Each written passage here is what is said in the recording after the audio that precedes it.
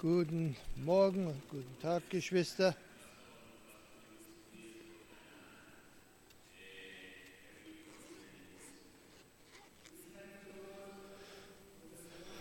Wir danken Gott für diese wunderbare Gelegenheit, die er uns gibt, dass wir zusammen jetzt den Herrn sozusagen anbeten können, zusammen Gottesdienst haben können.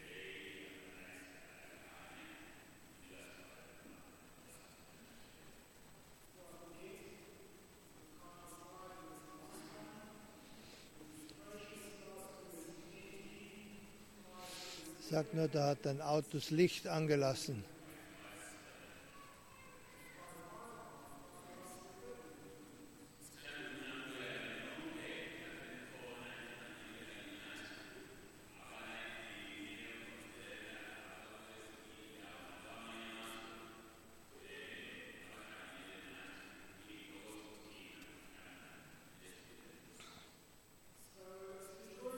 Es ist für uns eine Freude, dass wir uns mit euch allen versammeln können.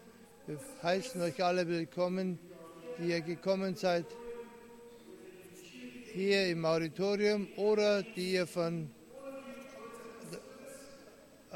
anderen Orten und Möglichkeiten zuhört.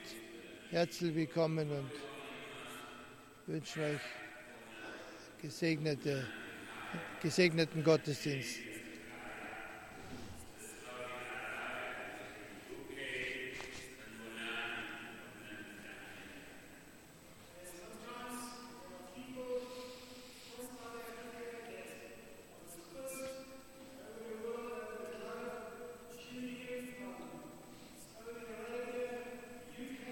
Es gibt Leute, Südafrika, aber auch von weit her, England, sogar in Saudi-Arabien, wo welche zuhören. Wir heißen euch willkommen.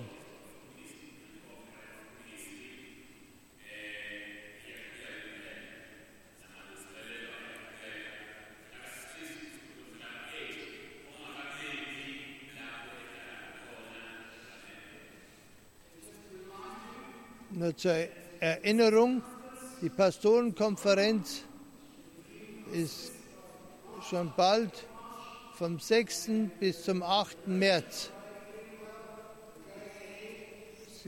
Die Vorbereitungen laufen auf Hochtouren.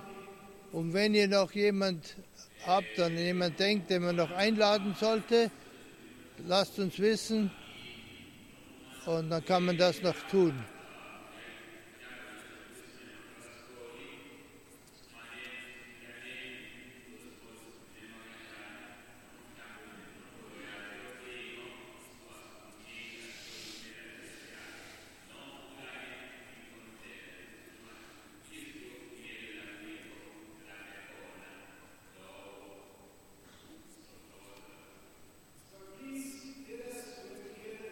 Bitte lasst uns zusammenarbeiten und eben alles gemeinsam tun. Wir wollen gerne helfen. Wenn wir von unserer Seite noch Einladungen ausschicken sollen, tun wir das gerne, dass die Person auch noch eine offizielle Einladung bekommt.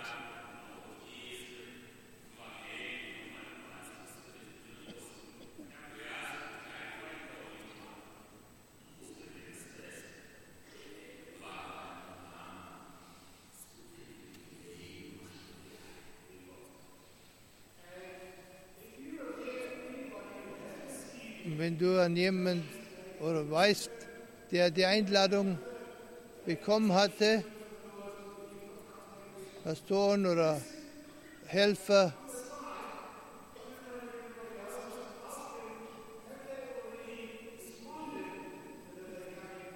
man kann sie vielleicht noch so nebenbei, nicht so vor allem, daran erinnern, dass man sich eigentlich noch anmelden soll. Nicht nur einfach kommen, es würde helfen, aber so nicht das so laut machen, einfach nur so nebenbei erwähnen. Wäre gut, wenn man auch sich anmeldet dann.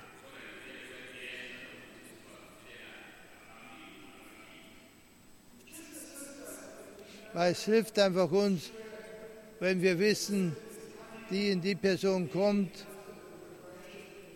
oder eben nicht, also, dann können wir schauen, dass wir auch wirklich die Plätze bereit haben. Das heißt nicht, wenn einer nicht sich angemeldet hat und doch kommen will, er kann auch gerne kommen. Aber allgemein wird es helfen, wenn man sich vorher praktisch anmeldet.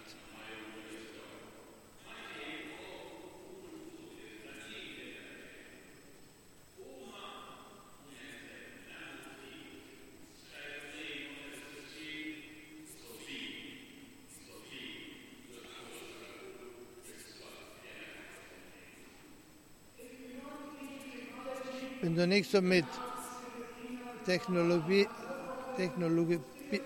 bist, kein E-Mail schreiben kannst oder dies oder das, du kannst einfach nur kurz anrufen bei der Repetition und sagen, ja, ich und so viel kommen, das reicht ja auch.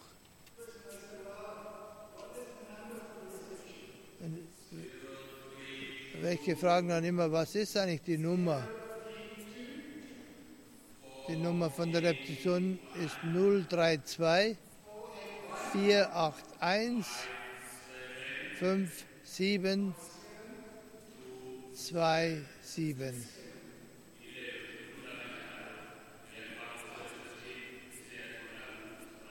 So, es ist ganz einfach, kann anrufen, wir kommen so und so viel, der und der und der, und dann ist schon alles klar.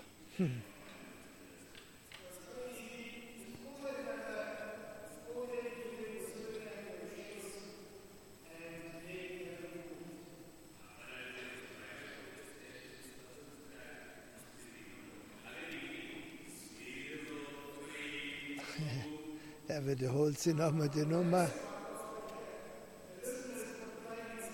weil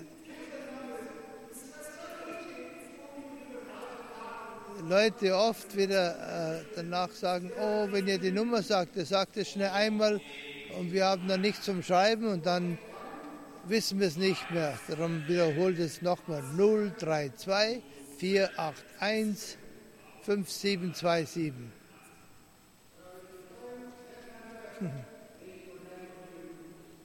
Gut, da könnt ihr anrufen und ihr seid registriert.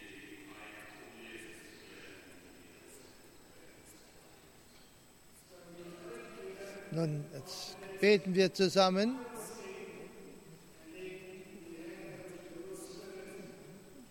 Nachher Chor singen und dann der Diener des Herrn uns das Wort bringen. Lasst uns beten. Herr Jesus, dies ist jetzt deine Stunde. Diese Stunde wurde jetzt sozusagen gesetzt, sodass du zu uns reden kannst. Nimm doch bitte alles weg, was uns ablenkt, jeder Gedanke, alles, was uns von dir wegbringen könnte und wir nicht hören, was du zu uns sagen willst.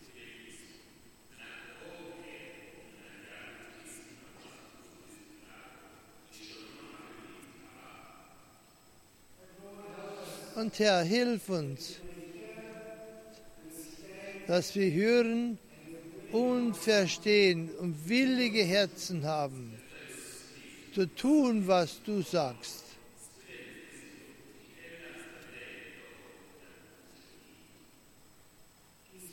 Oh, bitte sprich du jetzt zu uns durch die Botschaft, durch die Lieder, aber auch durch die Predigt, das Auslegen deines Wortes. Dies bitten wir in deinem Namen. Amen.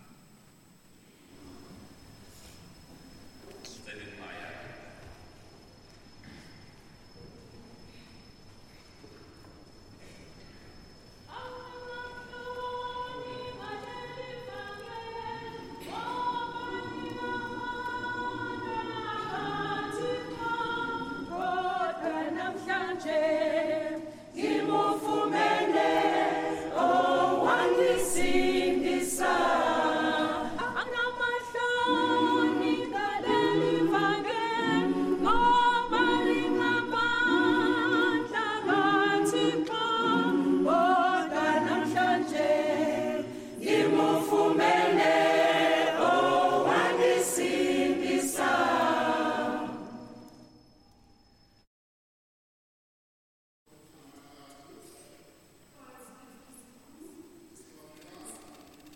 Der Chor wird 3 Lieder singen, Afrikaans, ein Zulu und ein englisches Lied.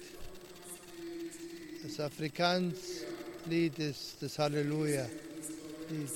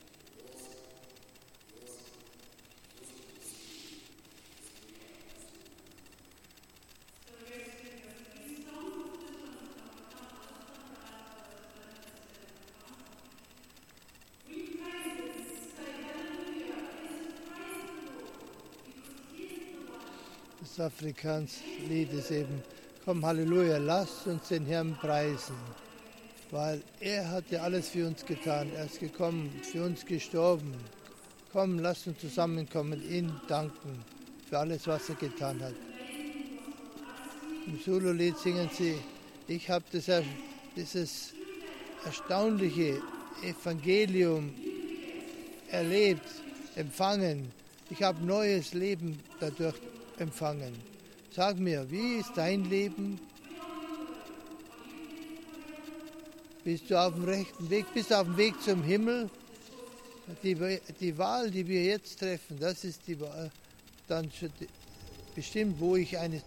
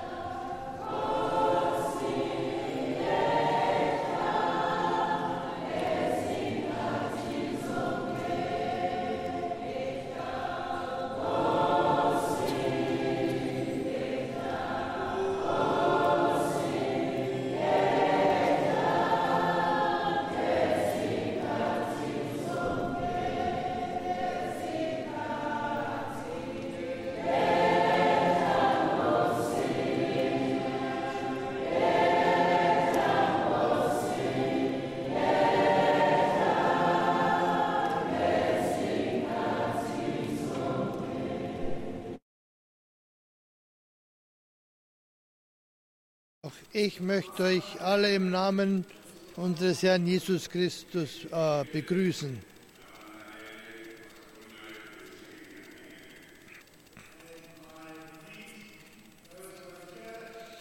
Ich grüße eben euch, die ihr hier seid, die nur zuhören oder auch die im Livestream zuschauen.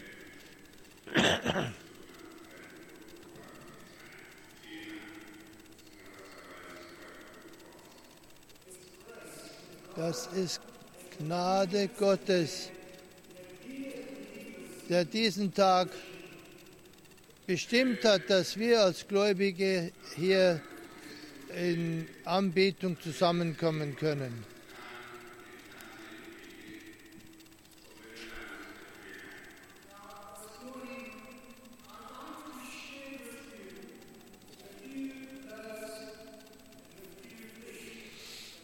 Nun, heute Morgen möchte ich sozusagen die paar Fische und die paar Brote, die ich habe, mit euch teilen.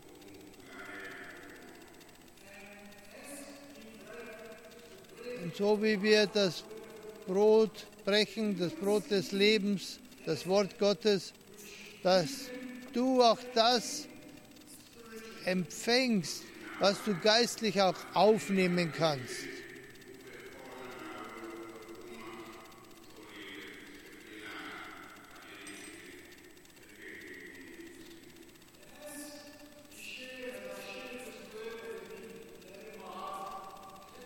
Wie ich jetzt das Wort teilen werde, was auf mein Herzen ist, dass ihr es nehmen könnt und auch etwas für euch mitnehmen könnt, das euch bereichert.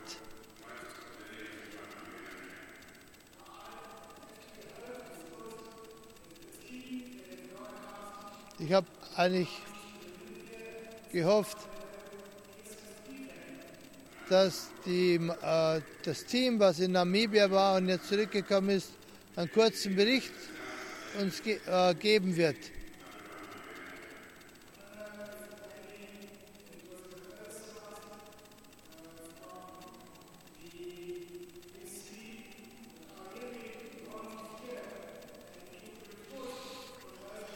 Ich dachte, das ist vielleicht vergessen worden beim Programmleiter, weil ich hätte so gerne, dass er was er gesagt hätte, dass sie einen Bericht bringen, weil ich hätte so gerne etwas gehört.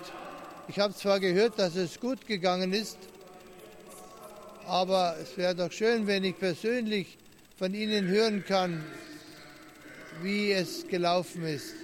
Aber anscheinend wird das nicht heute sein.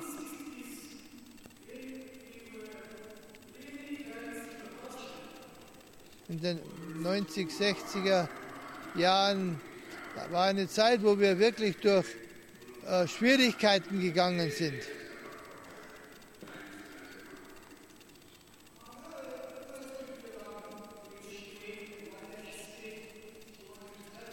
Meine Mutter hat mich immer mitgenommen, wo sie hingegangen ist. Und einmal hat sie zu mir gesagt, komm, geh mit, ich gehe jetzt zu der Gegend, wo ich eigentlich aufgewachsen bin.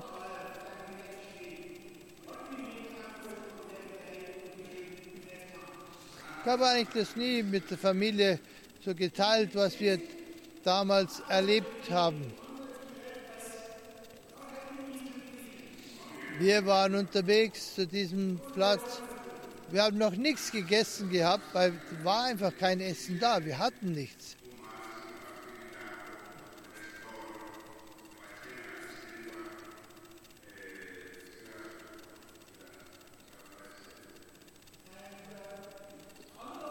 Auf dem Weg,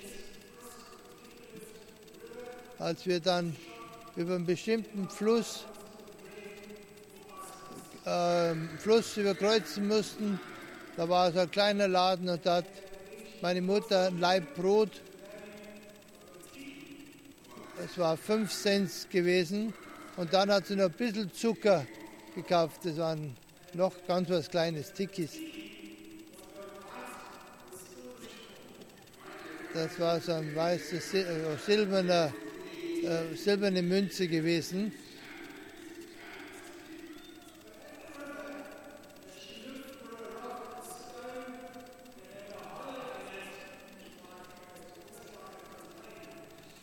Und am Fluss hat sie da einen Stein gesucht, der eine Höhlung hatte, dass es wie ein kleines Becken war.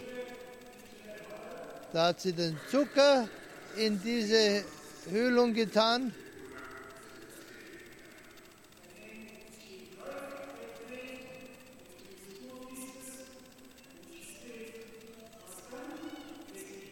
Und dann hat sie das Brot in Stücke gebrochen und gesagt, mein Sohn, komm, wir essen.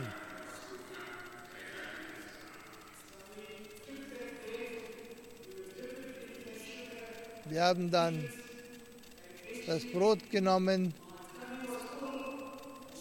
haben es in den Zucker eingetaucht, gegessen. Mein Magen war voll, ihrer auch, und wir haben uns weiter auf den Weg gemacht.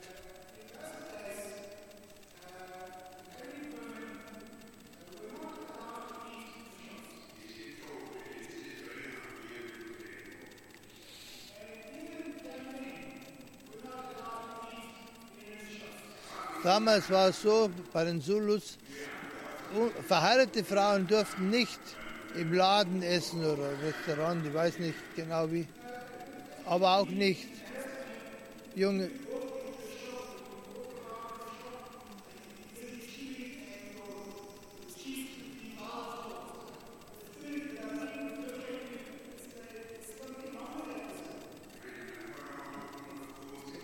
Weil es war einfach keine guten Manieren, wenn man, ich denke einfach nur im Laden, wenn man da was gekaut hatte und so.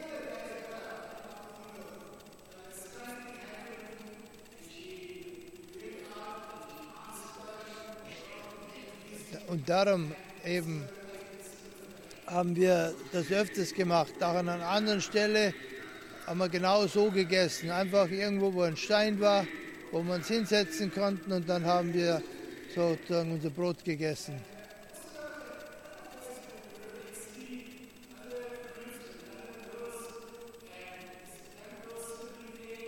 Also Frauen oder Mädchen durften nicht so in der Gemeinschaft essen.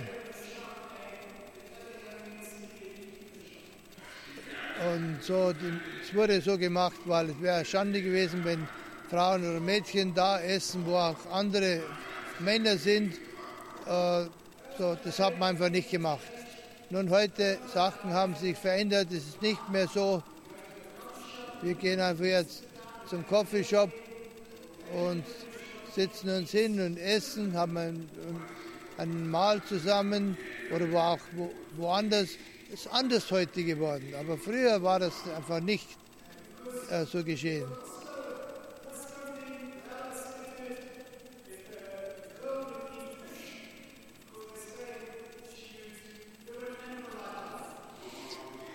Und es war auch nicht angesehen, wenn ein Mädchen einen Fisch gegessen hat. Es hat so ungefähr, sie lebt ein tierisches Leben. Und wenn du Eier isst, dann lebst du wie eine Ente.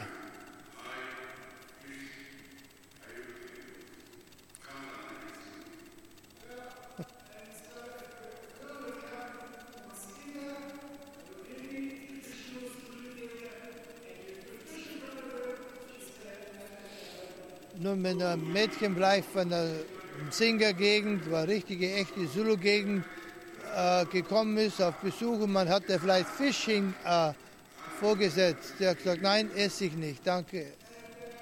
Ist nicht angerührt. Und man war erstaunt.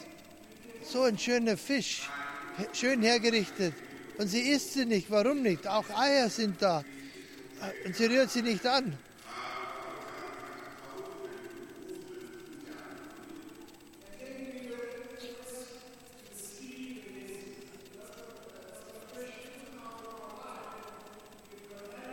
Und dann waren wir einmal in der Nähe vom Meer. Und damals war ich schon gerade verheiratet, da war die Frau mit mir und habe gesagt, hier gibt es guten Fisch zum Essen.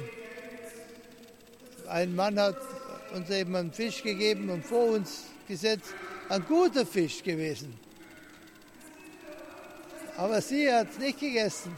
Sagt sie, warum isst du nicht, probierst du es nicht? Sie hat gesagt, was, ist es wirklich so gut? Und dann von da an hat sie probiert und dann hat sie auch Fisch gegessen. Hat sie das überwunden.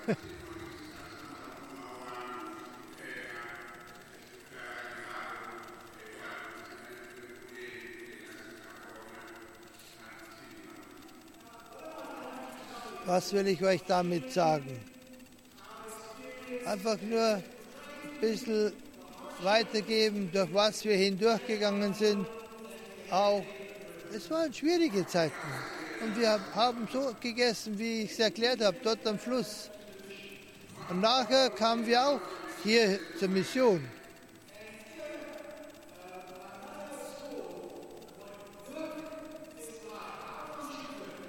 Und hier hat dann meine Mutter auch gesehen, wie man eigentlich arbeitet, wie man das in die Hand nehmen soll und so. Sie und Eine andere Frau, ich sage den Namen gar nicht, sie ist auch schon verstorben, haben ein Feld zubereitet und haben Bohnen gepflanzt. Und dann, als sie geerntet haben, haben sie auch einen schönen Sack Bohnen geerntet. Dann haben sie Kartoffeln gepflanzt. Und sie hatten auch da eine gute Ernte gehabt. Und sogar so viel Ernte gehabt, dass sie von diesem Ertrag sogar ein Fahrzeug oder Fahrzeuge kaufen konnten, schlussendlich dann. Warum war das so? Wir haben diesen Deutschen, der Leiter, gesehen und er hat ihm gezeigt, wie man pflanzt, was wir tun kann, um etwas zu ernten und zu verdienen und so. Das haben sie da einfach gelernt, wie man Landwirtschaft betreibt, einfach gesagt, ja, wie man pflanzt.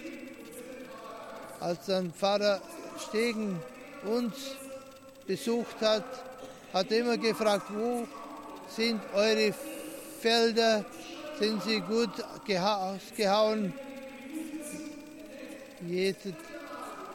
Und er selber hat die Hacke genommen, ist reingegangen in die Felder, hat die Unkraut ausgehauen und hat dann auch gezeigt, wie man für Dünger anwendet und welchen Dünger. Das haben wir alles gelernt. Das ist nur ein Beispiel.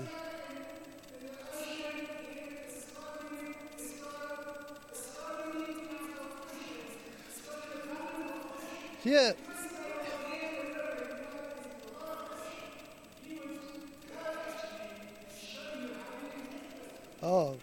er war einer, wenn ich so sagen darf, er hat nicht gesagt, da im Ozean gibt es so viel Fisch oder im River oder im Fluss. Nein, er ist mit dir hingegangen. Er hat dir gezeigt, wie man einen Fisch fängt und wie man Sachen tut. So haben wir viel gelernt. So, er könnte mir gar nichts mehr jetzt lernen, weil ich habe das alles von ihm gelernt und auch zu Hause ausprobiert, es so gemacht. So haben wir über Landwirtschaft gelernt, wie man pflanzen kann. Man braucht nicht hungrig sein, man kann pflanzen, man braucht nicht hungrig sein. Man kann eine Ernte vorbereiten und davon wieder leben.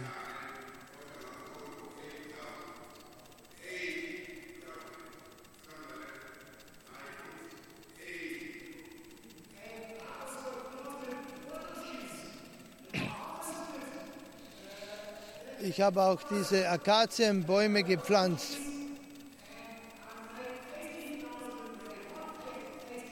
Und ich habe wirklich mit diesen Bäumen 80.000 Rand verdient. Nicht 8.000, 80.000. Dann habe ich Nussbäume gepflanzt. Und von diesen Nussbäumen kriege ich jedes Jahr ungefähr 10.000 Rand.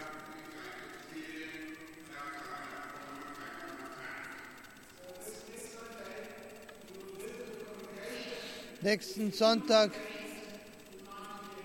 werden wir zu einer Gemeinde gehen, zu einem Gottesdienst, wo eben einmal im Monat dann 3 Gemeinden, umliegende Gemeinden zusammen Gottesdienst haben. Da werden wir hingehen.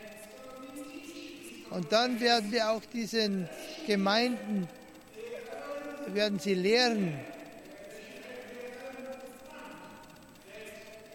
dass die Gemeindeglieder auch lernen, sie brauchen so eine Kasse, wenn man sagen kann, für die Gemeinde, dass sie für solche Veranstaltungen auch gebrauchen können, dass man was vorbereiten kann. Und so werden sie auch unabhängig, wenn sie dann zusammenkommen und dann können sie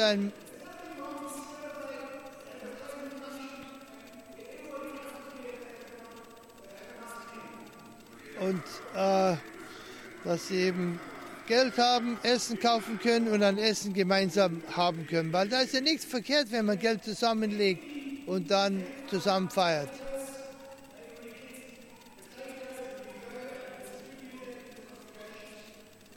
Und oft, wenn wir Kartoffeln haben auf der Mission, wir gehen dann hinaus, verteilen sie auch in den Außengemeinden, an den Familien.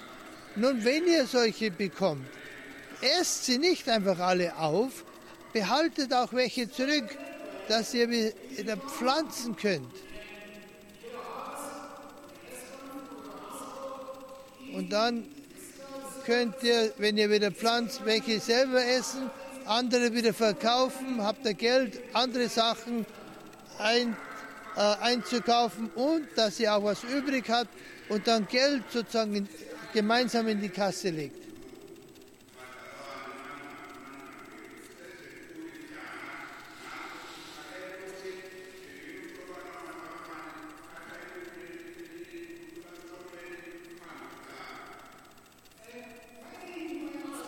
Vielleicht stellt ihr die Frage, warum reden wir darüber? Warum ist das so wichtig? Lass mich dir sagen. In der Zukunft werden wir noch eine große Hungersnot haben oder Not haben. Darum ist es gut, wenn wir jetzt anfangen, jetzt lernen und das auch ausüben. Und das habe ich vom Pfarrer Erlo Stegen auch gelernt.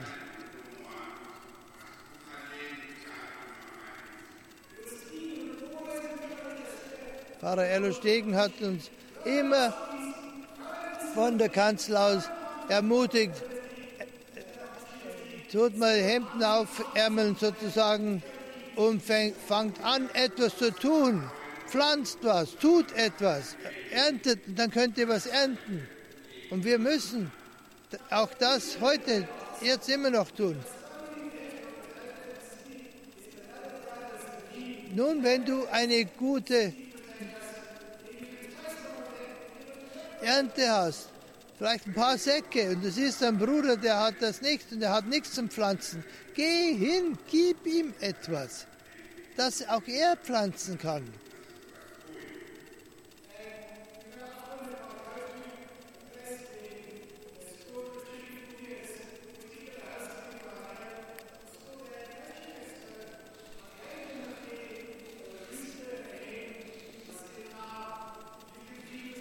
Nun, an der Stelle, wo ich öfters besuche, da hat mir Hühner was zum Essen angeboten.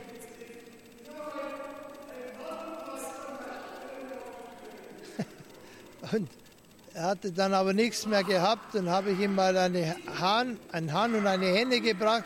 Ich sagte, komm, brüte damit. Und später tatsächlich hat er gesagt, hey, ich habe so viele, ich habe mehr als was ich brauche.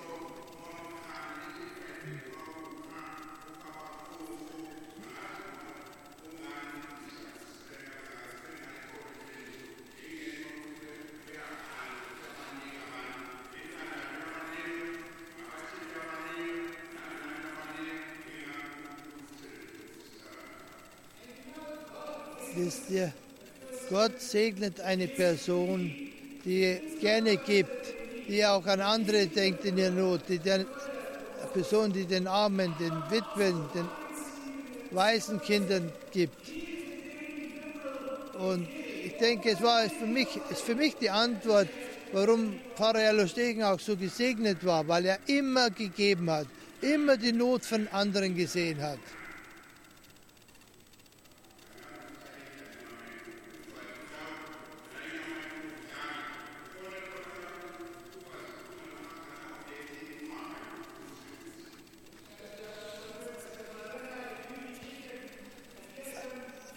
Eine Person hat mal gesagt,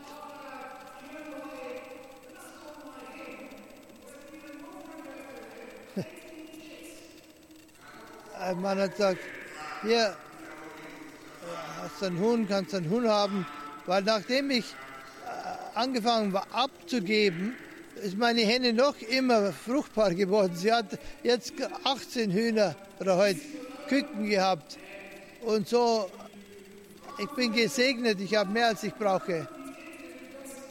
Und wenn du das tust, bist du nicht versucht, hinzugehen und von anderen zu stehlen, weil du selber hast.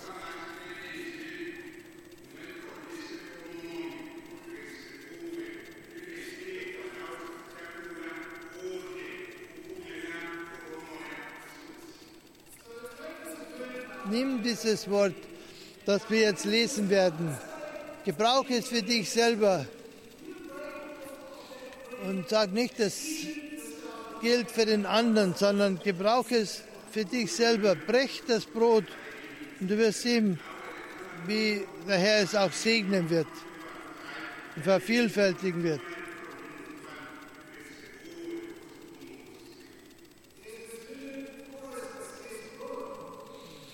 Da ist ein Zulu-Lied, wo es singen, Herr, schenke Erweckung und fang hier bei mein Leben an. Arbeite, wirke mein Leben, nicht beim anderen, wirke mal bei mir.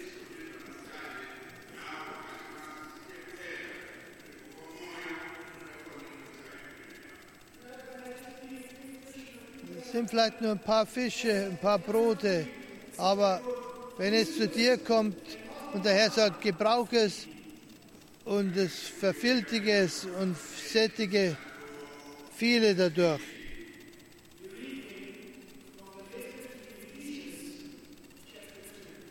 Wir lesen dann jetzt von dem Brief an die Epheser, Kapitel 2. Epheser 2, also Kapitel 2, Epheserbrief.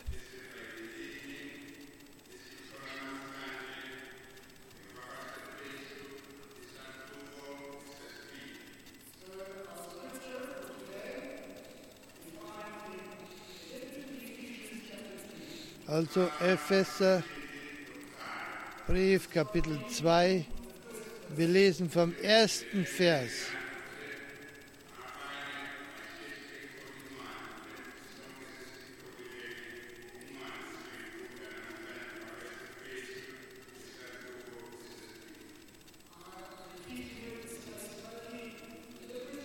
Ich sage es nochmal und langsam, das tue ich bewusst, dass jeder den Platz in der Bibel finden kann.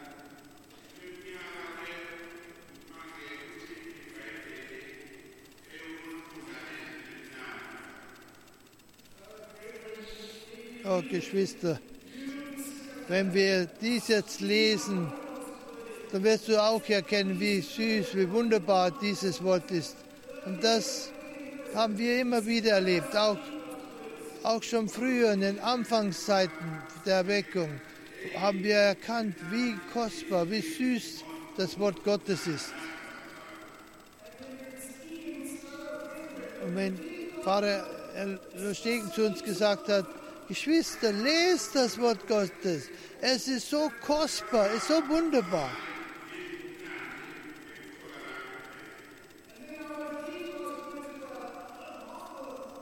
Und dann habe ich auch angefangen, Gottes Wort zu lesen. Und ja, es war nicht nur lesen, sondern es war mir einfach kostbar. Wie eine süße Speise ist es geworden. Und in diesen Jahren, als Pfarrer Stegen predigte, habe ich in mein Herzen gebetet, oh Herr, möge auch ich es erleben, dass das Wort Gottes mir süß wird, kostbar wird. Und Gott hat dieses Gebet mir beantwortet. So, wenn ich das Wort Gottes lese, dann redet es zu mir. Auch wenn das Wort Gottes gepredigt ist, wird, denke ich oft, oh, die Predigt war zu kurz, der hätte doch viel länger noch reden können.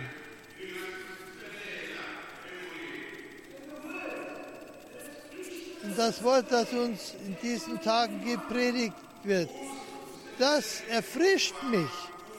Das kann mich beleben oder es belebt mich. Und wenn du wahrlich erlebst, dazu geistlich erfrischt erweckt bist und geistlich wächst wegen diesem.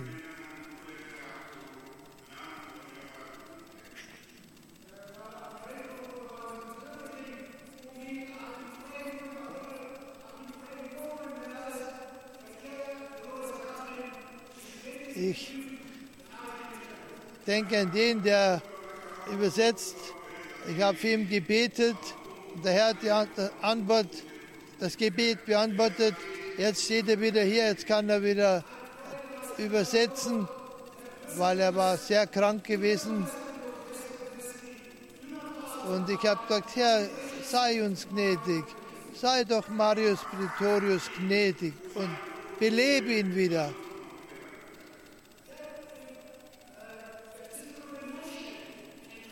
Aber wenn Diskrimination und Rassismus in dein Leben noch zu Ende gekommen ist, glaube nicht, dass du so ein Gebet beten kannst. Ja. Wenn dieser Rassismus noch nicht zum Ende gekommen ist in deinen Herzen, dann wirst du nicht sowas beten können.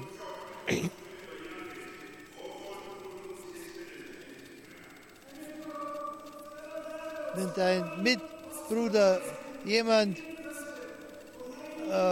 stirbt, ein Inder, ein Mischling oder jemand von einer anderen Nation, Rasse, wenn du da Tränen vergießen kannst, dann weißt du, dass Gott in dein Leben ist. Lasst uns aber jetzt das Wort lesen. Auch euch, da ihr tot wart und durch Übertretungen und Sünden, die ihr tot wart, durch Übertretungen und Sünden, in welchen ihr einst gewandelt seid, nach dem Zeitlauf dieser Welt. Oh, Gott hat etwas Wunderbares getan. Er hat uns Leben gegeben. Wir tot waren in unseren Sünden, durch Gottes Gnade. Wir einst tot waren, sind lebendig geworden.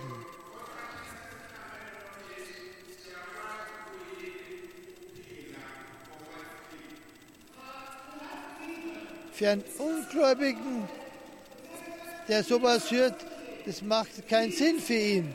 Aber wir verstehen das. Wir, die wir das erlebt haben, wir verstehen das genau. So in anderen Worten gesagt, wenn eine Person noch in seiner Sünde lebt, dann ist er tot.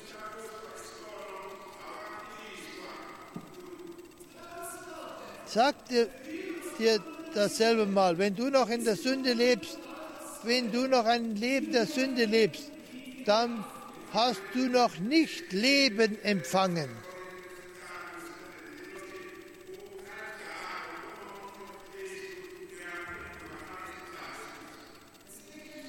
Im 2. Korinther Kapitel 2, Vers 17 steht,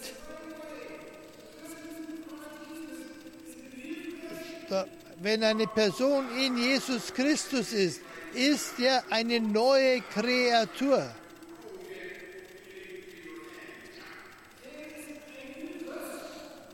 Da ist eine neue Geburt, wie der Chor auch gesungen hat, von du musst wiedergeboren sein.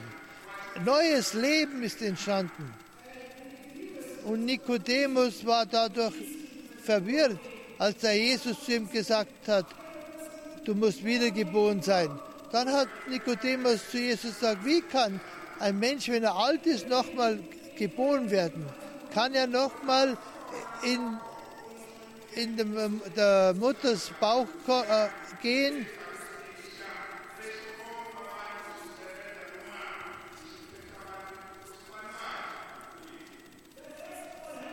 Aber das, was geschieht, wenn du wiedergeboren bist, bist du eine neue Person. All das Alte ist vergangen. Jeder kann es sehen. Das kann nicht unbemerkt bleiben. Da, wo du arbeitest, wo auch immer, die werden sehen können, wow, die Person ist anders, die ist neu geworden.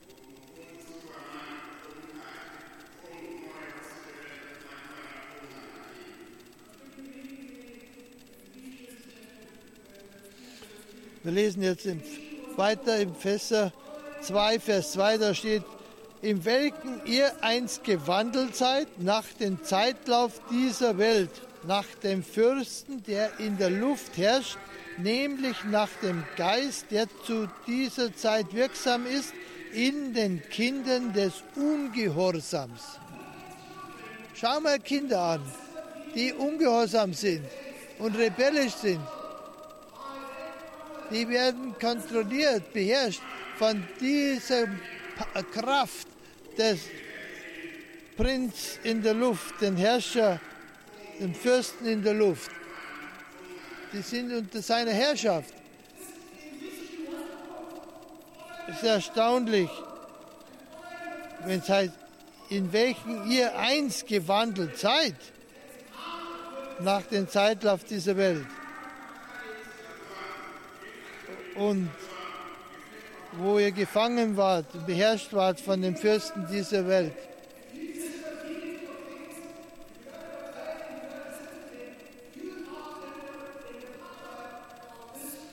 Und ihr, die ihr ungehorsam seid, ihr Kinder, den Eltern und wie auch immer, dieser Ungehorsam zeigt, dass ihr unter der Macht dieser finsteren Mächte seid.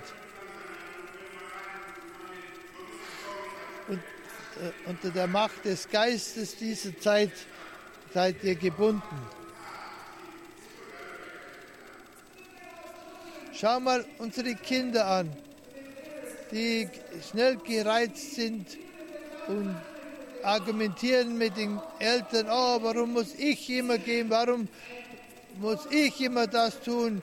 Und oft, wenn sie es auch nicht mit Worten sagen, aber man sieht schon in ihrem Gesicht und das ganze Benehmen, dass sie nicht wollen und rebellisch sind. Ich habe gebetet,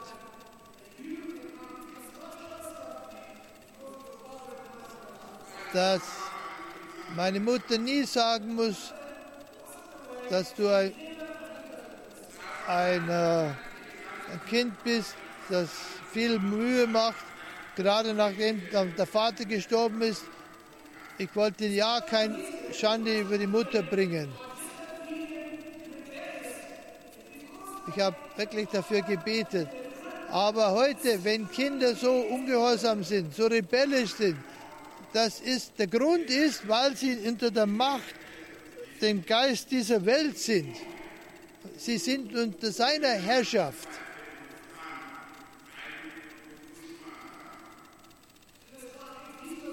Das ist wie ein Dieselfahrzeug.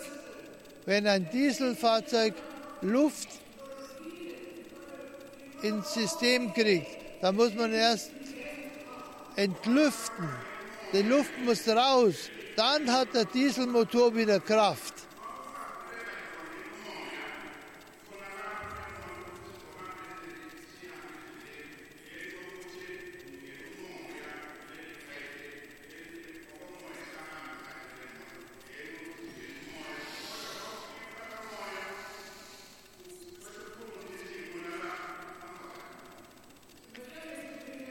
Die Mechaniker werden das gut verstehen, wenn ich das jetzt erkläre. Wenn da im System Luft ist beim Dieselfahrzeug, kann es stehen bleiben und gar nicht mehr laufen. Fahrzeug muss dann erst entlüftet werden, schauen, dass alles Luft heraus ist aus den Leitungen und dann kann man wieder richtig damit fahren.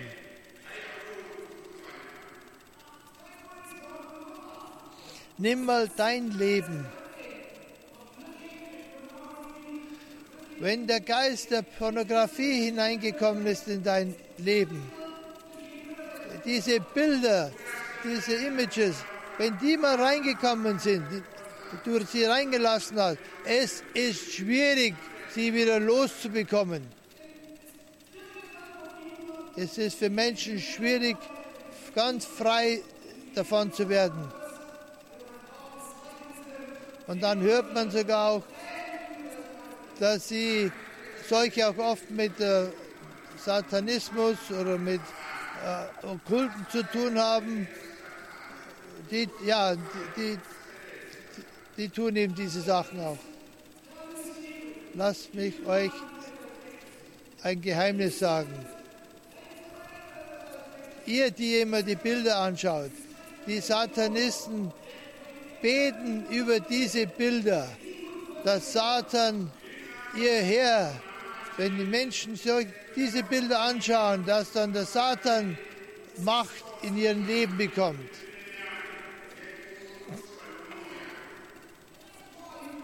Und darum findet man, dass Menschen nicht gehorsam sein können, keinen Respekt haben. Es ist wegen diesem Geist, der in ihnen ist.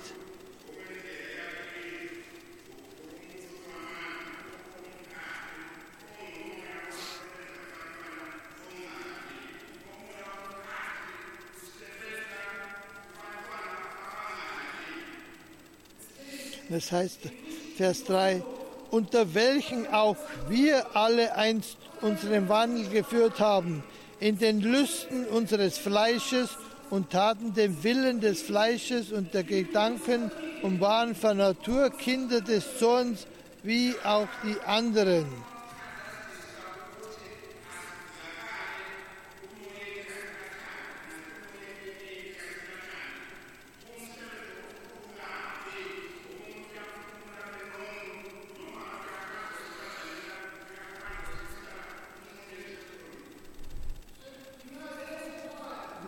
Wisst ihr, darum müssen wir die Autorität des Herrn haben.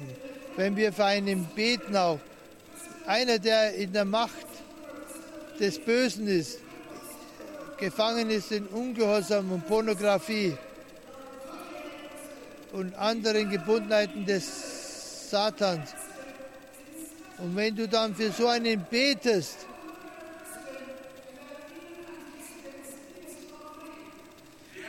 solche Menschen, weil sie so gefangen sind von diesem bösen Geist und sogar wenn sie mit jemandem sprechen, ziehen sie in Gedanken die andere Person schon aus. Sie sind so gebunden. Und auch während ich jetzt predige, die Hölle mag das nicht. Die sind jetzt, wie sagt man, eifrig dabei,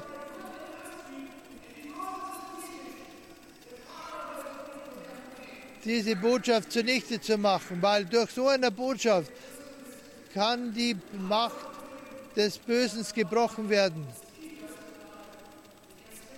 Einmal hatte ich einen Mückenstich, bin krank geworden, dann hatte ich Malaria und ich war sehr dünn geworden.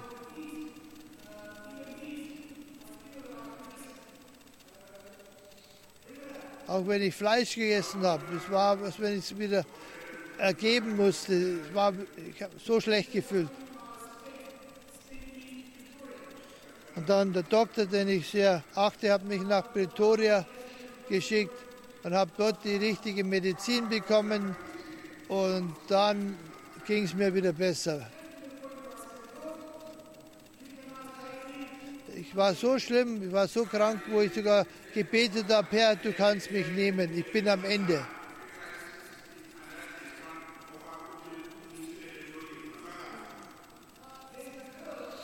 Nun, da ist ein Mädchen, für sie wurde gebetet. Als man für sie gebetet hat, kam ein Frosch, ein wirklicher, leibhaftiger Frosch aus ihrem Mund heraus.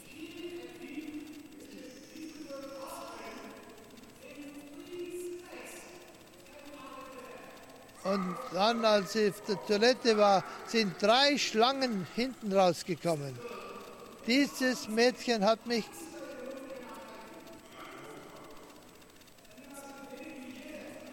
warum hast du gesagt, der Herr kann mich jetzt holen? Sagt, wo hast du das gehört?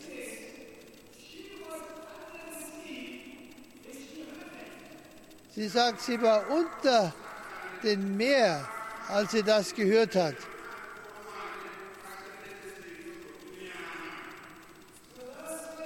So diese Satanisten Die wirken durch die Mächte der Finsternis und die gehen sogar unter das Wasser. Die wirken durch die Mächte dieser Lüfte und dieser Welt. Sie haben mich nachher gefragt, warum hast du das gesagt? Sie war damals gar nicht dabei. Ich habe vor den Herrn gebetet, zu ihm gesprochen, aber sie war da unter dem Meer und sie hat das gehört.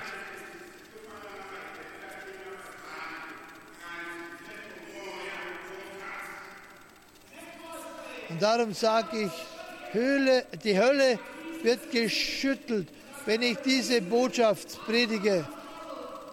Der Grund, warum wir so geplagt sind mit Ungehorsam, wegen dem Geist des Ungehorsams, der in uns tätig ist, in uns mächtig ist.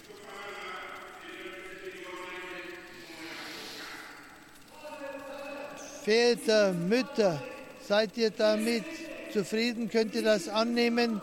Der Grund, dass eure Kinder so ungehorsam sind und keinen Respekt haben, ist wegen den Geistern der Lüfte, die in ihnen am Wirken sind. Die allgemein am Wirken sind.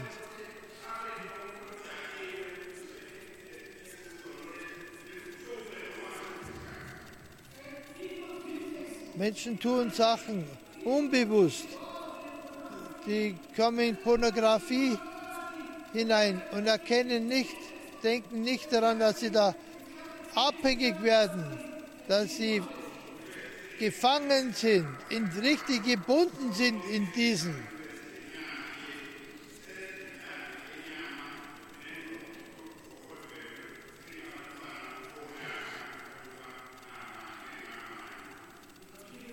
Wir lesen weiter.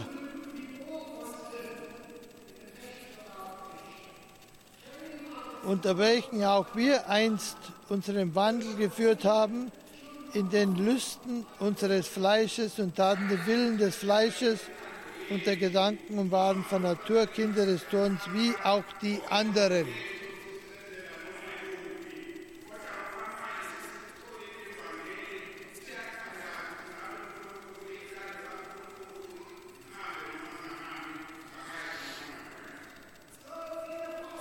So, in der Vergangenheit haben wir nach den Lüsten des Fleisches gelebt.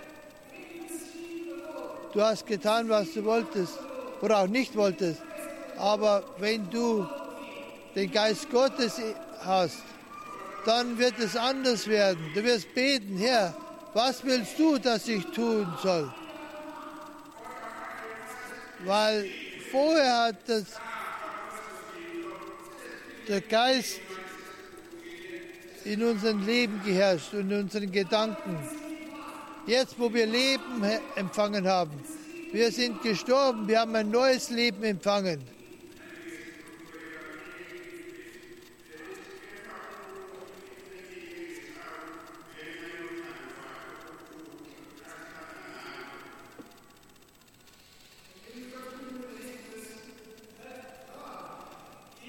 Und im nächsten Vers lesen wir: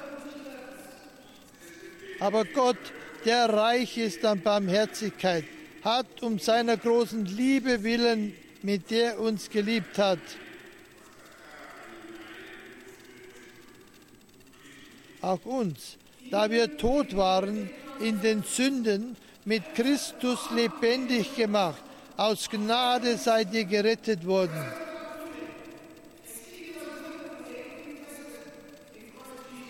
Und hat uns mit auferweckt und mit eingesetzt in die Himmel in Christus Jesus. Das ist die Gnade Gottes. Gott ist reich an Barmherzigkeit. Und er bringt uns Leben. Wir gehen gleich zu Vers 8. Denn aus Gnade seid ihr gerettet worden, durch den Glauben. Und das nicht aus euch. Gottes Gabe ist es.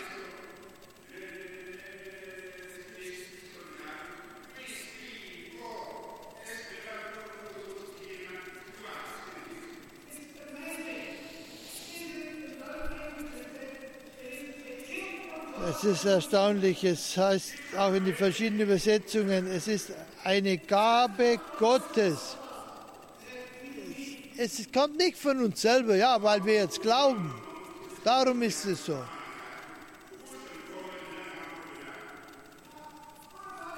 Nun, für einen Moment, denk mal darüber nach. Dass du ein Gläubiger bist heute, was hat dich dahin gebracht? Dann sagst du vielleicht, ja, ich habe das bei meinen Eltern gesehen. Ich habe gesehen, meine Eltern sind Gläubige. Dann habe ich gesagt, ja, dann werde ich auch ein Gläubiger.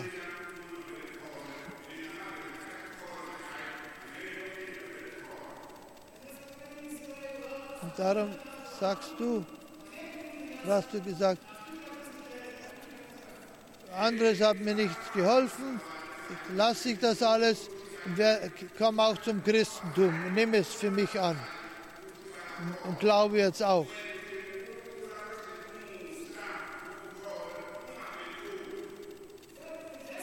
Aber wenn das nur der Fall ist, Bruder, Schwester, musst du vielleicht von neuem beginnen. Das ist nicht der rechte Grund, die rechte Motivation. Du brauchst die Gabe Gottes.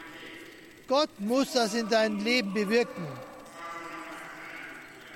Darum sind noch Menschen oft so, wie sie sind, weil sie nur die Eltern anschauen und es nur kopieren und einfach nachtun. Aber das Wort Gottes hat uns noch nie unser Herz durchbohrt und hat uns noch nie zu dem Punkt gebracht, wo wir uns bekehrt haben oder wo du dich bekehrt hast.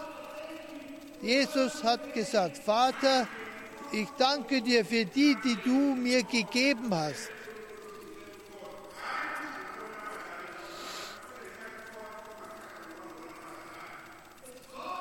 Es ist Gott, der das Werk in deinem Leben tun muss.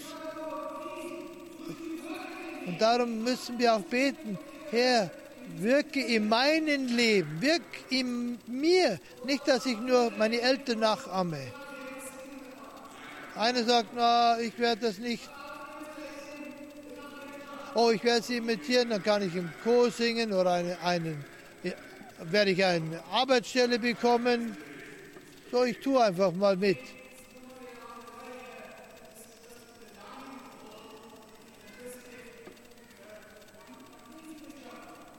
Ich habe jemanden hier an der Straße getroffen und dann hat er gesagt, ich suche eine Arbeit. Kannst du mir eine Arbeit geben? Ich habe dies und dies getan.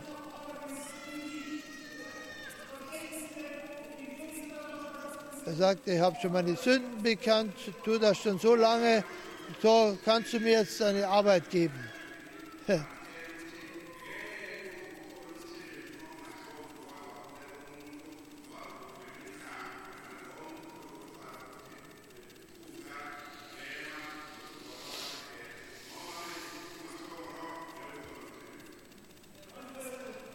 Eine Person kam hier zur Pforte, zum Eingang und hat Arbeit gesucht.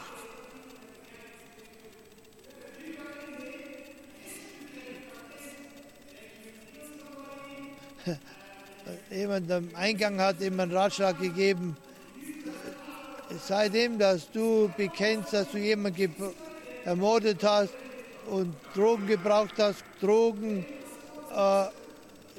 verkauft hast, wenn du das nicht tust, dann wirst du keine Arbeit dort kriegen. Ich habe dann mir ist die Person begegnet dann.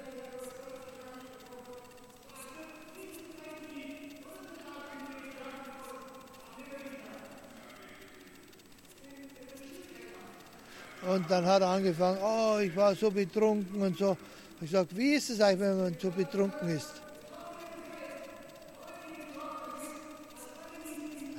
Er hat dann das alles Mögliche gesagt und wenn ich nachfrage, hat er gesagt, ich habe nur das gesagt, weil Sie mir den Rat gegeben haben.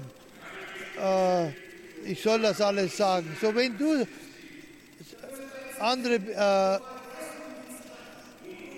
berätst und andere zuhörst, brauchst du Unterscheidungsgabe Gottes.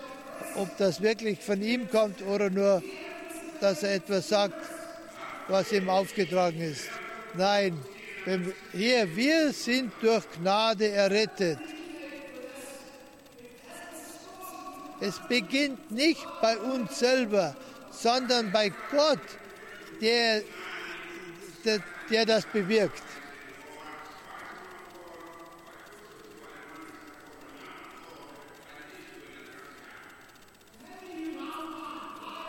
Und du fragst dich immer wieder, warum kann der Teufel mit dir noch so herumspielen?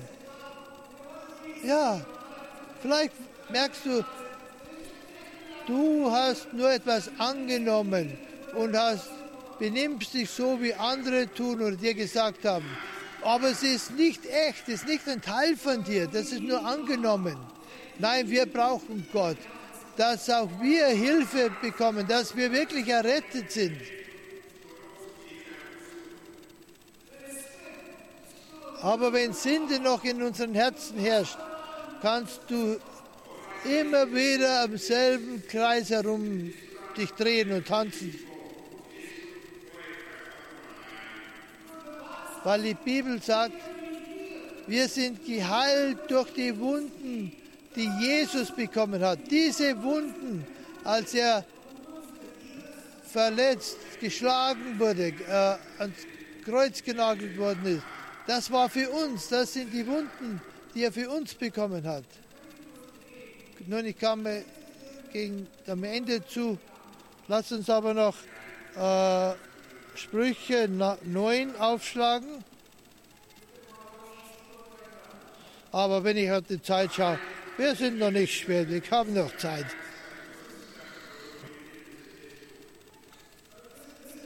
Hört mal zu. Sprüche 9, Vers 10. Der Weisheit Anfang ist des Herrn Furcht und den Heiligen Erkennen ist Verstand.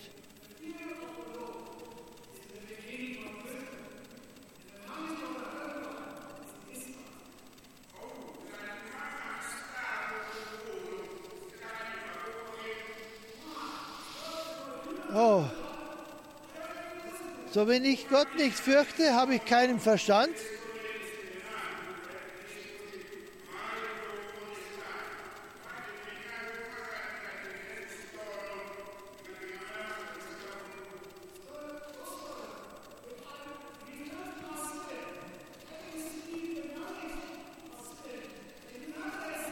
Oh, wenn ich wieder zur Sünde zurückgehe, obwohl ich mir bewusst geworden bin von meiner Sünde, aber zurückgehen, habe ich keinen Verstand.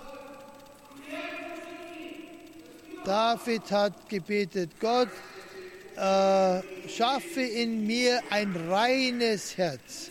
Und dann sagt er auch, nimm deinen Heiligen Geist nicht von mir.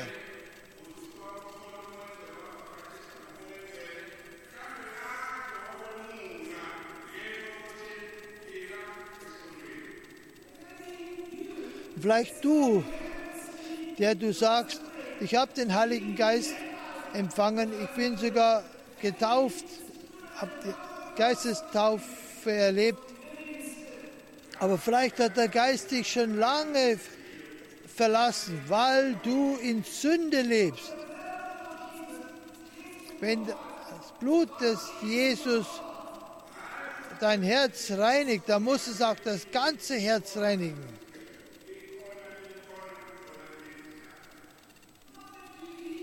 Nicht, dass du Ecken in dein Herzen zurücklässt, die noch nicht gereinigt sind, die nicht gewaschen sind.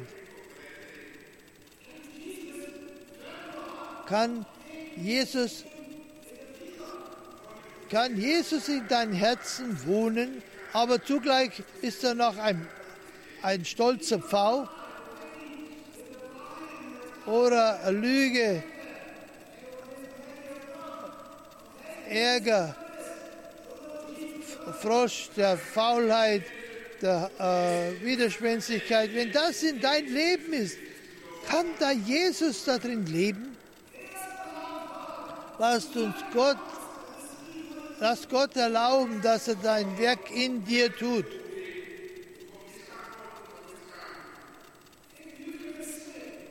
Wenn du Sünde begehst, das ist wegen der Bosheit deines Herzens. Und zugleich, ist ein Zeichen, dass du Gott nicht fürchtest. Nun in Sprüche 8, Vers 13 lesen wir Folgendes. Die Furcht des Herrn hasst das Arge, die Hoffart den Hochmut und bösen Weg, und ich bin Feind dem verkehrten Munde.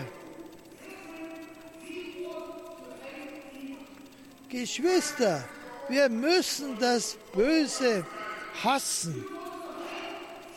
Du musst das Böse hassen und sagen, ich kann da nicht mitmachen. Ich habe den Herrn Jesus empfangen und darum hasse ich das, was böse ist.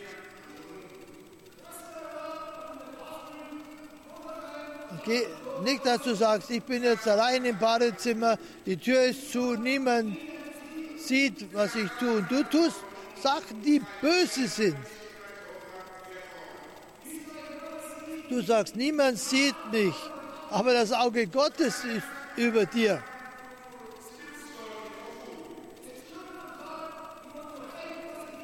Als Kinder Gottes müssen wir das Böse hassen.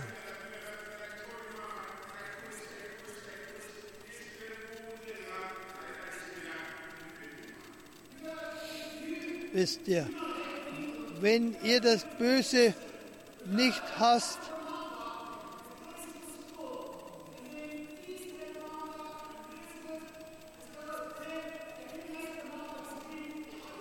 dann seid ihr vielleicht wie eine Person, die eine kleine Mamba-Schlange sieht, füttert sie und daneben legt es die Schlange zu sich ins Bett. Du fütterst diese Sünde. Du tust es tagtäglich, wenn du die Sünde nicht hast.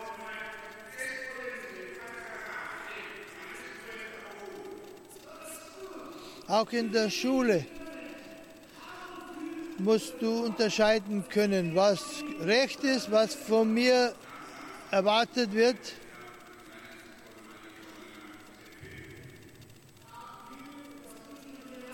In der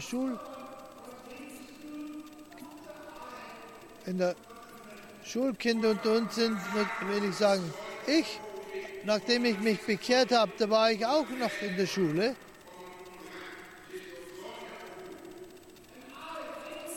Und ich hasste die Sünde. Ich war entschieden, die Sünde auch wirklich zu hassen, obwohl ich der einzige Gläubige in dieser Schule war.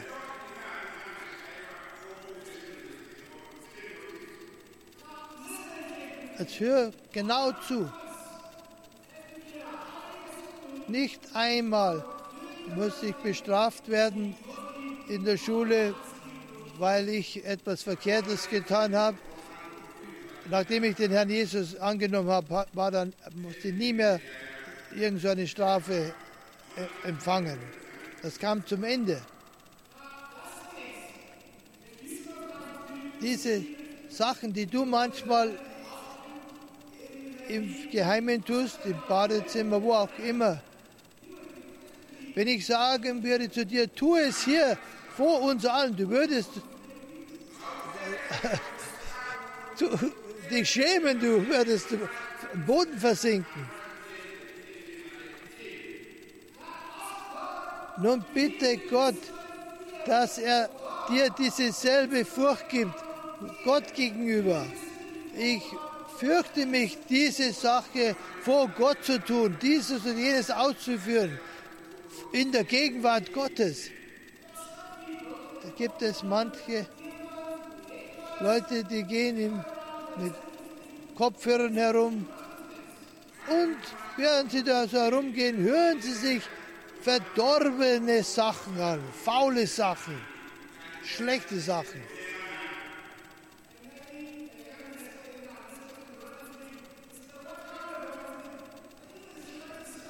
Und dann, wenn man mal einen fragt, was hörst du dir da an, dann schämen sie sich manchmal überhaupt zu sagen, was sie sich anhören, weil sie wirklich so schlecht sind.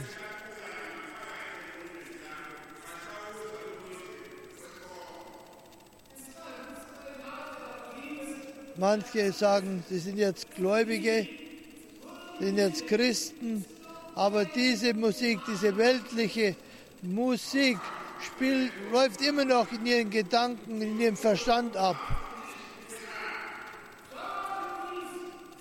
Geh auf deine Knie und sag Gott, lehre du mich, das zu hassen, was böse ist.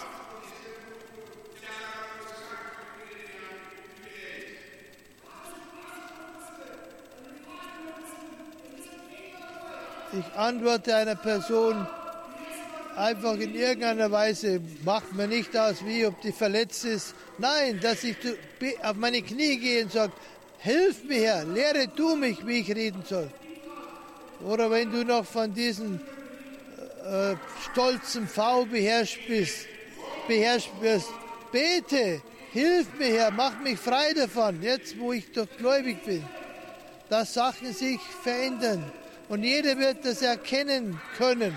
Diese Person ist anders geworden.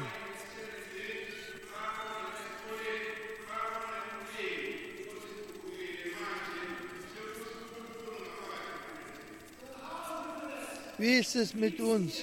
Können Menschen sehen, da wo wir arbeiten, in unseren Familien, ja, wo auch immer wir sind, Arbeit, Familie, können die Menschen sehen, dass du anders bist. Und die Träume, die du träumst, frag dich mal, was sind das für Träume?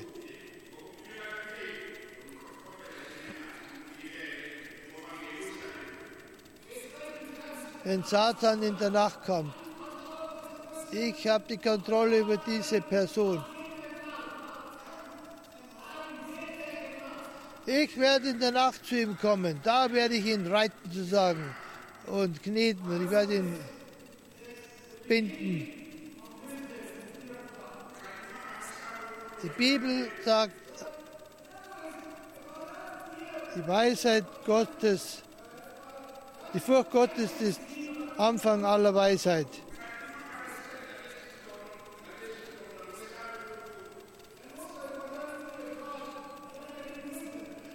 Also wenn ich Gott nicht fürchte, habe ich keine Weisheit.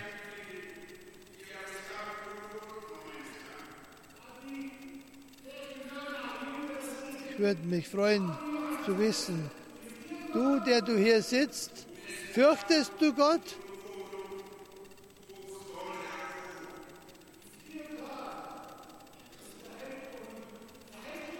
Und die Furcht Gottes ist der Hass dem Bösen gegenüber.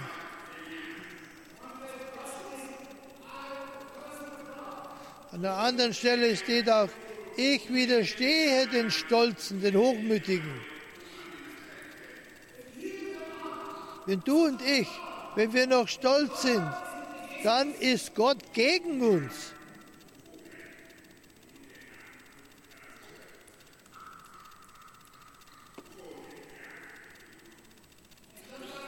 Manchmal kann man es sehen, wie die Person schon geht und wie der Klang der Stöckelschuhe, kann man hören, wie da der Stolz vorgezeigt wird und demonstriert wird. Und wie die Schuhe gehen. Und das ist wie wenn die Stöckelschuhe ein Lied singen, ein Takt.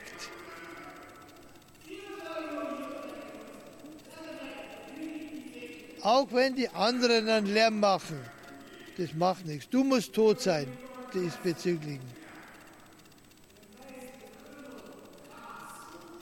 Und der Herr sagt, wenn der Weizenkorn stirbt oder der Maiskorn,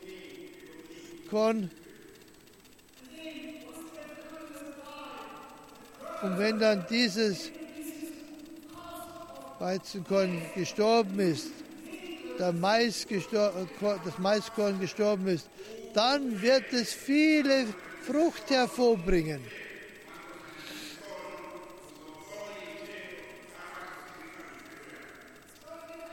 In anderen Worten gesagt, wenn du stirbst, geistlich stirbst, dann wirst du sehen, wie viel Frucht dein Leben hervorbringen wird.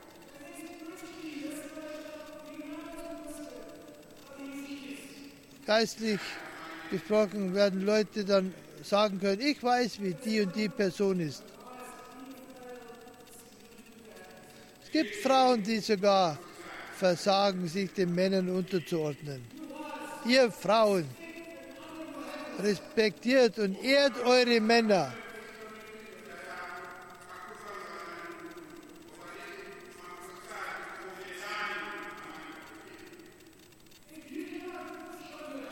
Wenn du deinem Mann nicht es zeigen kannst, aber wenn du deinen Mann nicht respektieren kannst, wenn du siehst, wie kannst du dann Gott respektieren, den du nicht siehst?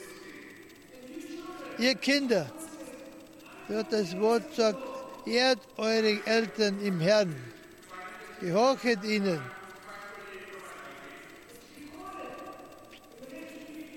Es ist niedergeschrieben im Buch, im Epheserbrief, ehrt eure Eltern.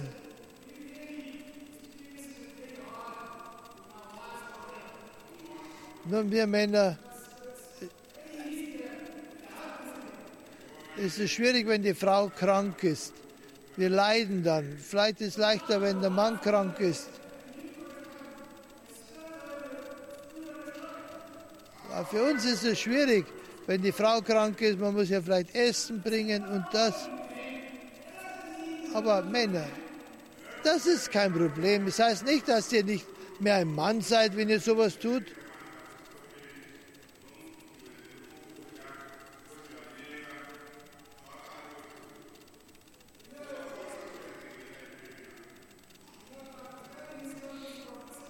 Ich sage euch etwas von eigener Erfahrung.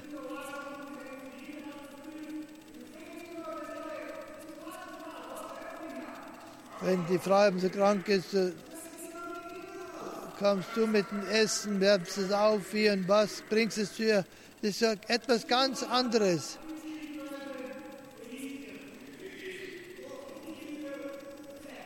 Frauen, wie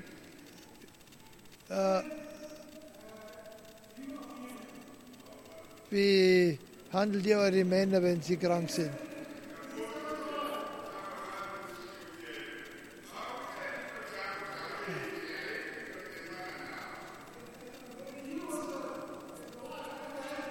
Du als Mann sagst seiner Frau, dass sie hübsch ist. Oder du, Frau, sag dem Mann, du bist eigentlich ein wunderbarer Mann.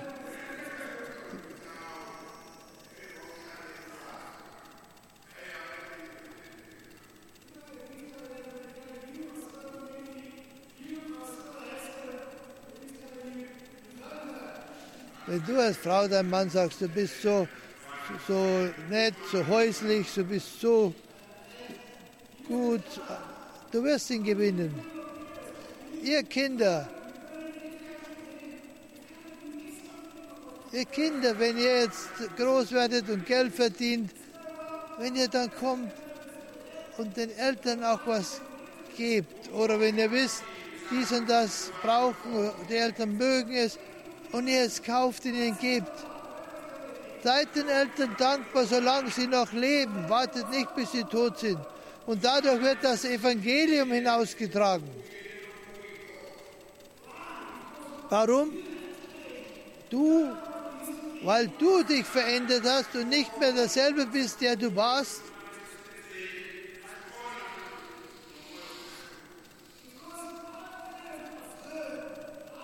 Unsere Eltern schauen ja uns an.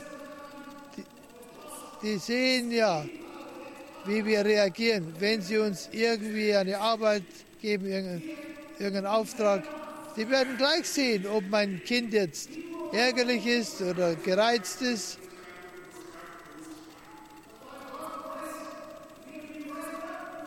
Aber wir waren da drin. Aber durch Gottes Gnade sind wir erzogen worden. Jetzt werden wir genannt Kinder Gottes. Gott hat uns errettet, befreit von dem Geist des Ungehorsams, der in den Lüften sein Wirken hat.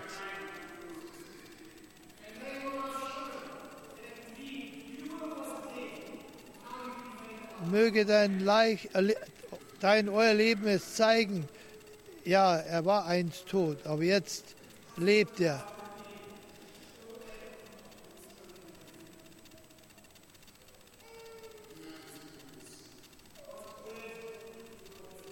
Nun, Gottes Wort ist wunderbar.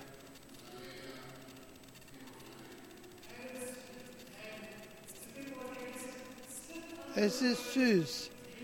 Es ist, als wenn man einfach unter dem Wort Gottes sitzen kann und es einfach zu sich nehmen, trinken kann. Weil Gottes Wort erzieht uns, dass wir wahre Männer und Frauen werden, die Gott fürchten.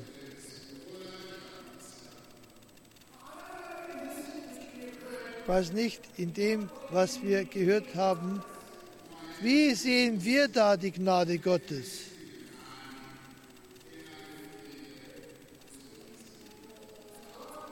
So wie Gottes Wort sagt, er hat dich auferweckt, der du einst tot warst in deinen Sünden.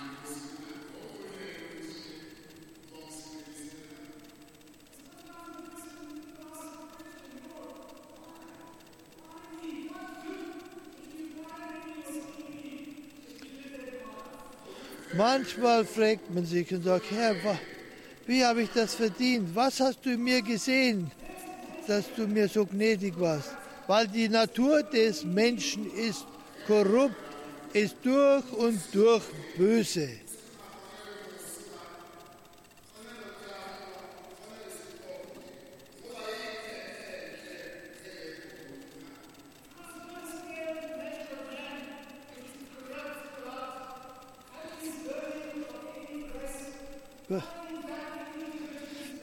Ja, du kennst ja die Natur des Menschen und dass sie von Anfang an böse war, verdorben ist.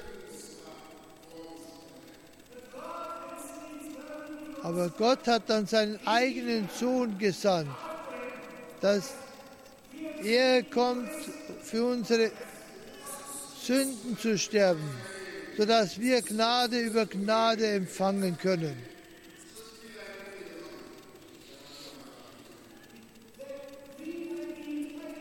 Sodass wir herausgerissen werden von unserer Sünde, von unserem bösen Schmutz, dass wir jetzt für Gott leben können.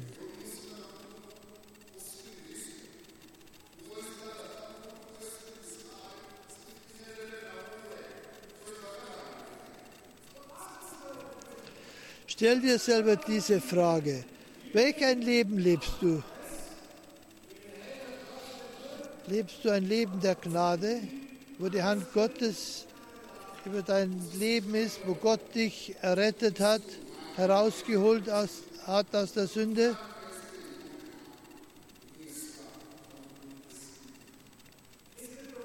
Gesegnet ist der Gott für seine Gnade danken kann. Gottes Wort sagt da ist nichts, worüber wir uns prahlen könnten, außer der Gnade Gottes.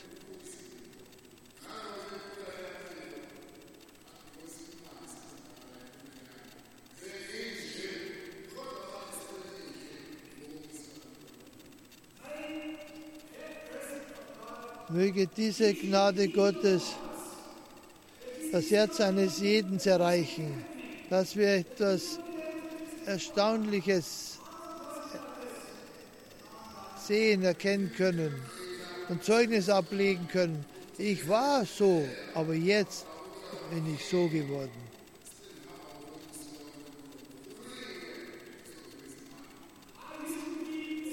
Ich war ein Sklave der Sünde, aber Jesus kam und er hat mich befreit, herausgeholt. Er hat mich aus diesem Leben heraus errettet. Und jetzt habe ich ein Leben der Gnade und mit Sieg über die Sünde.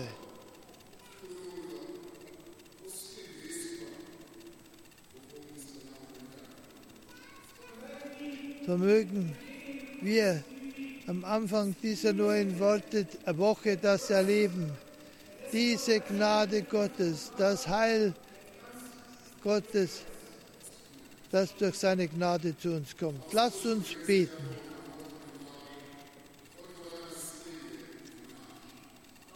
Unser himmlischer Vater, wir danken dir für deine Liebe, die du uns erwiesen hast, auch heute noch uns erweist.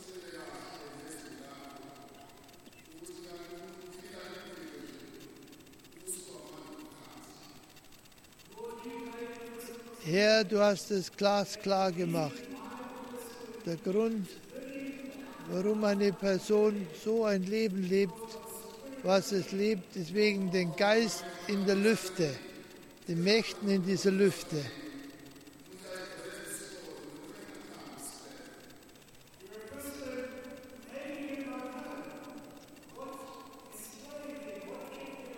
Wo eine Person es nicht erkannt hat, was sie versklavt hat. Und dass sie gebunden sind, dass sie tun, was sie eigentlich gar nicht tun wollten.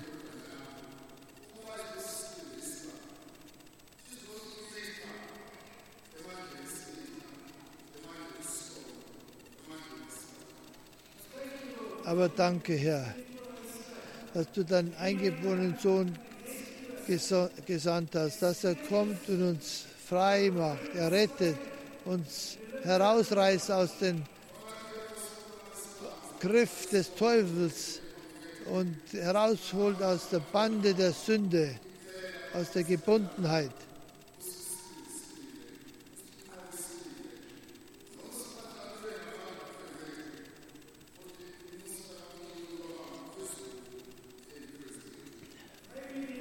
Oh, mögen wir diese neue Woche beginnen, wo wir sagen können, Herr, du hast uns errettet, du warst uns gnädig, auch wenn der Teufel die Kontrolle über mein Leben hatte. Jetzt hast du uns den Sieg gegeben.